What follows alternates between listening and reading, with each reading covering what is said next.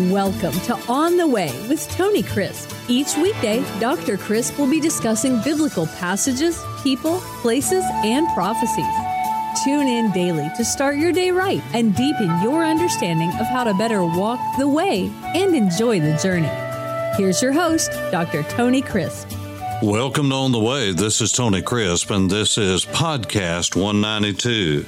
Today, I am going to answer some questions that I have been asked about rearing children and the purpose of children and about parenting. And I'm telling you, I am walking today in the area where angels fear to tread in giving advice about child rearing. But God has plenty to give, not Tony, but God. And so we have difficulty taking advice from one human being to another because everyone and anyone who has raised children has failed many times during the course of their children growing up. So the only infallible source that we have to turn to is the Word of God. So I want to talk to you about children today. Really, I pray it'll be an encouragement to you as you rear your own children, your grandchildren, and help those who are struggling about us. And the Church of Jesus today is struggling as much as any entity. It just seems like we've lost our minds and we are acting just like the world. We're bringing our children up as they do in the public schools instead of following the words of God. You see, the school system used to do what the Bible teaches about discipline, but now that's not the case. It's a secular, worldly approach that does not produce a desired end. Now, all we have to do is look around today. You can disagree with me all you want to, but the proof's in the pudding. You look at what we're seeing on our school campuses today, whether it's Christian schools or public schools versus what we saw in the 50s, 60s, and yes, even in the 70s. And I guarantee you, we are looking at a different day today because the farther we get from our Judeo-Christian upbringing and values that most of us had, the more we will see violence, bullying, godlessness, everything you can imagine, and certainly disrespect that's on the lips of many children today.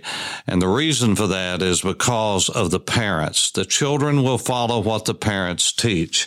The Bible gives much admonition about this. 2 Psalms to begin with. Psalm 78, give ear, O my people, to my law. Incline your ears to the words of my mouth. I will open my mouth in a parable. I will utter dark sayings of old, which we have heard and known, and our fathers have told us. In other words, some of the things that the psalmist said that he and his companions heard were not easy to take. They were not always easy to understand. We try to make everything easy for our children, and in doing that, we are ruining them. Everything's not easy in life. Everybody's not a winner in life. We are teaching that no matter what we do, everybody's the same. And what that is just another form of communism and socialism. We've gotten away from our work ethic, but it says that we will not hide them from our children. That is, these sayings that are hard to get a hold of. We will not hide them from our children. We'll tell them to the next generation, the generation to come, the praises of the Lord and his strength and his wonderful works which he has done. You see, we need to share with our children the great stories of God and the great miracles. You don't have to explain a miracle. I mean, you're not the TLC channel. I'm not the Discovery Channel. We're not trying to explain away the supernatural with an anti-supernatural bias. No, we just say God did it because that's who God is. They'll accept that, and as they get older, they'll understand the miracles of God for themselves. Verse 5 of Psalm 78 says, for he established a testimony in Jacob and appointed a law in Israel, which he commanded our fathers, that they should make them known to their children. Men, fathers, it is your primary responsibility to see that your children are taught the Word of God. Teaching them the Word of God is far more important than anything else you'll ever teach them. And so the Bible makes clear, fathers, that is our responsibility. Now, mothers, it's your responsibility too, but it's primarily the father who is the leader in the home. Now, he may delegate that to you, and you may delegate that to someone else, but it is your responsibility to see that it's taught. It's not the church's responsibility. It's not the public school's responsibility. It's not even the Christian school's responsibility. It is yours. And if you and I shirk that responsibility, then we'll answer to God for that. The Bible says that that generation to come might know them. Know what? Know the laws of God. Know the statutes of God. The children who would be born, that they may arise and declare them to their children. We are only one generation from extinction. We're only one generation away from slavery. We are only one generation away from losing the great heritage that God has given us in America. And the reason that we teach our children is so, according to verse 7, that they may set their hope in God and not forget the works of God. Well, the fact is we're not teaching it. We're not teaching in our churches. It's almost like we've outsmarted God. We don't teach the Bible anymore. We're trying to sermonize, and we're trying to get cute and fancy. We're trying to make it about music. We're trying to make it about drama. Teach and preach the Word of God, men of God, and fathers, take your children to churches that will teach them the Word of God from the pulpit, from the children's departments and classes, and the student ministry. Oftentimes I'm asked in consulting with churches, what should be the vision of the student ministry? Whatever the vision of the senior pastor and the lead pastor in the church is. The student ministry is not to be a silo off by itself. It's not to be spinning its own plate. It is to be walking in harmony with the rest of the church. If we continually put down church to our children, what are they going to do as soon as they get of an age to where they don't have to come? Well, they're going to remember what you said, that that's a bunch of old dull fuddy-duddies, that you need to do your own thing. Well, that will do your own thing right out of the church. And so the Bible teaches that we are to teach them the great works of God, and that they may not be like their fathers. You see, we need to teach them that life is too short to learn from just their own mistakes and our mistakes. We've got to learn from the mistakes and the successes of those who have come before us. Tell them the truth. We're so watered down in our culture that we don't want to tell children the truth. Of course, we've got to be guarded about that, but tell them the truth. Tell them the truth about the things that the Bible says and the Bible doesn't say. Quit trying to obfuscate and mystify everything. Just tell them the truth. The children will listen to you. So the Bible teaches over and over again, not just in Psalm 78. That's a long psalm, and I'm not going to read any more of it, but I will read you Psalm 127. Unless the Lord builds the house, they labor in vain who build it. Unless the Lord guards the city, the watchman stays awake in vain. It is vain for you to rise up early, to sit up late, to eat the bread of sorrows, for he gives his beloved sleep. Now, beginning in verse 3 of 127, it's obvious he's not talking about building the house of the Lord and building a city. He's talking about building people, children. Behold, children are a heritage from the Lord. The fruit of the womb is his reward. Like arrows in the hand of a warrior, so are the children of one's youth. Happy is the man who has his quiver full of them, that they may not be ashamed, but shall speak with their enemies in the gate. You see, we get hung up on how many are in a quiver and how many children we ought to have, instead of taking the gist of that psalm is that children are a gift from God and that they are meant for good. You see, the prophet Malachi said in chapter 2 and verse 15, that God put man and woman together and made them one spirit. Why? Why one? According to Malachi 2:15, this is the reason. He, that is God, seeks godly offspring. Therefore take heed to your spirit, and let none of us deal treacherously with the wife of his youth. God says stay together for the children. You say, well, I don't like her anymore. Well, it doesn't matter. There's more to life than what you like, sir. There's more to life, ma'am, than you being happy. You've brought children into the world, and you have a great responsibility to them. We don't talk about this much anymore. All we talk about is, well, I want to be free. I want to be happy. I want to be this. I want to be that. And so you have women leading the homes, and you have men wimping out and not fulfilling their responsibility because that's not kosher in our culture. Well, I'm telling you, God holds us responsible. Men, stay with your wife. She's the wife that God's given you. And if you brought children into this world, you too have a responsibility together to rear that child. And you can't do it half time somewhere. And if there's issues, I know there always are, and everybody comes back, well, there are exceptions. Well, we don't live by the exceptions. We live by the rule. We forget about the children in all of these divorces and these convenience divorces. Every now and then somebody will come to me and say, well, I heard what you said, and my husband beats me. Well, didn't you know that before you married him? You should have dated him long enough to find that out, and you might have walked over some obvious signs of that. But please, if your husband's beating you, well, turn him over to the authorities and get into a safe place and deal with that. I'm not talking about all of these exceptions. I'm talking about these separation and children being torn apart just so a husband and a wife don't have to really work through things. What I'm saying to you is stay together for the children's sake, and you work things out. The goal of marriage is not to be happy. If that's the goal of marriage, a lot of marriages are failing because a lot of the men and women who are in the marriage are not happy. But that's not the goal in life. The goal in life is to be holy and to walk with God and to raise up a godly seed. Is it worth it staying together so you can raise up a godly seed? Well, yes, it is. That's what God says. And he said one of the reasons he put you together is so that you could raise up a godly seed. And so the Lord has a whole lot to say about all of these things. And so how in the world do we do it in a generation as wicked as ours? Well, first of all, it's important what your children hear.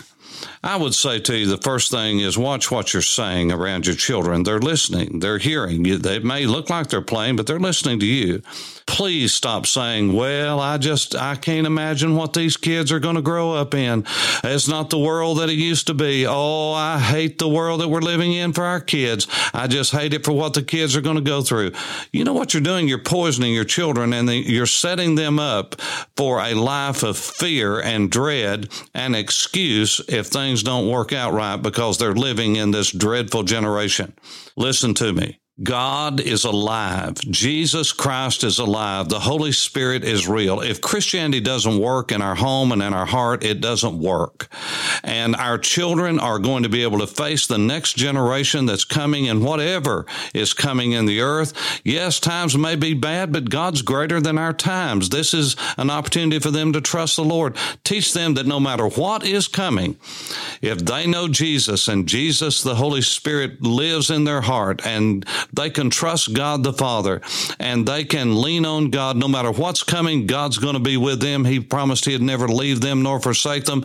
And whatever's coming, they can face it by God's grace and God's help. That's what we need to teach our children instead of driving fear into them because they're not coming up in the same kind of culture and climate that we did. First of all, we need to do everything we can to open our mouths and change the culture, roll up our sleeves and change the culture, quit throwing rocks at it and change the culture in Jesus' name. But also, we need to make sure that we're not poisoning our children and putting a bad attitude in them to begin with, because words matter. So watch what you say to your children. Please never let come out of your mouth again, if it has, oh, I just hate it for the kids and what's coming for them. Oh, they're going to live in a horrible generation. Don't tell the kids that. Tell them whatever comes in the future, that God will be right there with them, and that'll make all the difference in the world. Let me say one other word. Children desperately need consistency. Your children will be fine, Mom and Dad, if you are fine. And if you're stable, your children will be stable. If you teach your children that there are boundaries in life, there's a good chance that they're going to turn out right. And enforce those boundaries. Children desperately need boundaries. Boundaries give us all security. And if they can do whatever they want to, if they can go to bed anytime they want to, if they can get up anytime they want to, if they can eat what they want to, not eat what they want to, then you're setting your children up for failure, I assure you.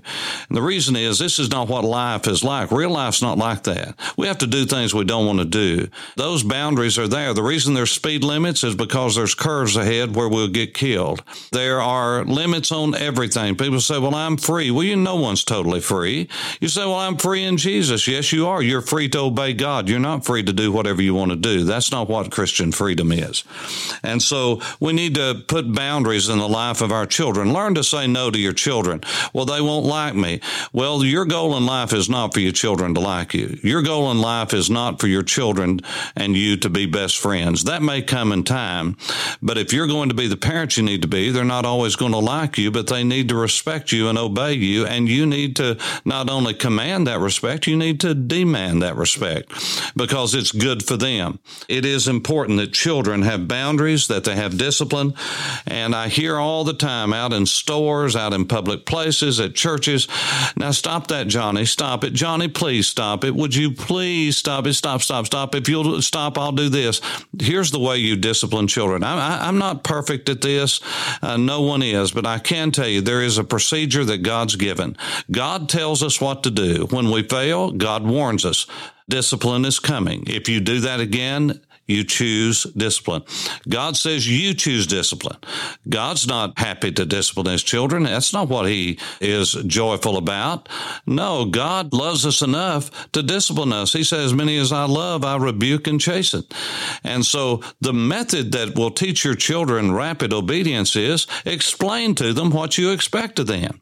And they're going to fail. But when they fail, warn them and say, okay, you failed, you disobeyed. Now, don't let that happen again. This is the final warning.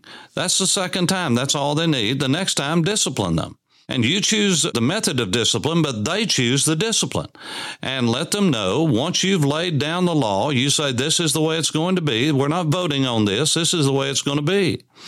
And if they disobey, then warn them. Okay? That means the second time you say, now I told you the first time this is the way it is, and you have failed at this. It's okay to tell them that they failed and they disobeyed. But if you disobey again, you, son, you, daughter, are choosing discipline, and I will discipline you. Now, you got to make that stick next time they do it. You don't have to be mad about it, and you shouldn't be mad about it. You just need to discipline them. They don't need to hear, oh, please, please, please obey me. No, you give an order. You give a command. If they disobey, you warn them that if they do that again, discipline is coming. If they do it again, they are choosing discipline. What that does, that puts a responsibility on them. They can choose life and joy and happiness, or they can choose discipline, which is not going to be good for them as far as being joyful. But once you say that and you've warned them, then discipline has to come. Do what you say you're going to do, or it means nothing. And so this is just common sense. It's common good parenting. But we don't do this. And most parents have to get to a certain level of decibel before their children really take them seriously. But I'll tell you, children know when you mean it. And so just mean it to begin with, and you'll have a happier life. The Bible says discipline your children, they'll give you rest. You are going to wear yourself out trying to make these kids mine. Tell them what to do. If they don't do it, then what you do is you warn them and then you discipline them. Raising up a godly generation is not easy, but it's doable by the grace and help of God.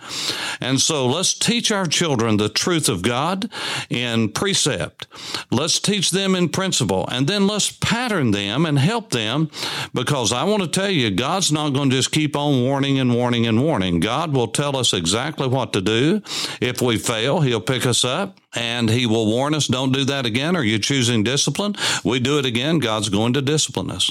That's the way. God is merciful. He's long-suffering, but God will discipline those whom he loves. And we need to discipline our own children. Again, that's between you and the Lord and how you discipline them, but they know and you know what works and what doesn't. So I want to encourage you. Don't teach your children a bad attitude. Don't worry about your children and the culture and the generation that's coming. Let me tell you, whatever it is, God Almighty will be with our children.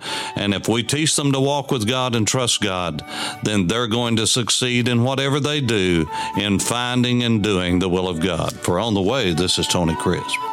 Thanks for listening to On the Way with Tony Crisp. Tune in every weekday for information on biblical passages, people, places, and prophecies. Fridays are for your questions. Email your questions to questions@tonycrisp.org. Then just listen for your question to be answered on Friday's podcast. That's questions@tonycrisp.org. Thanks for listening and have a blessed day on the way.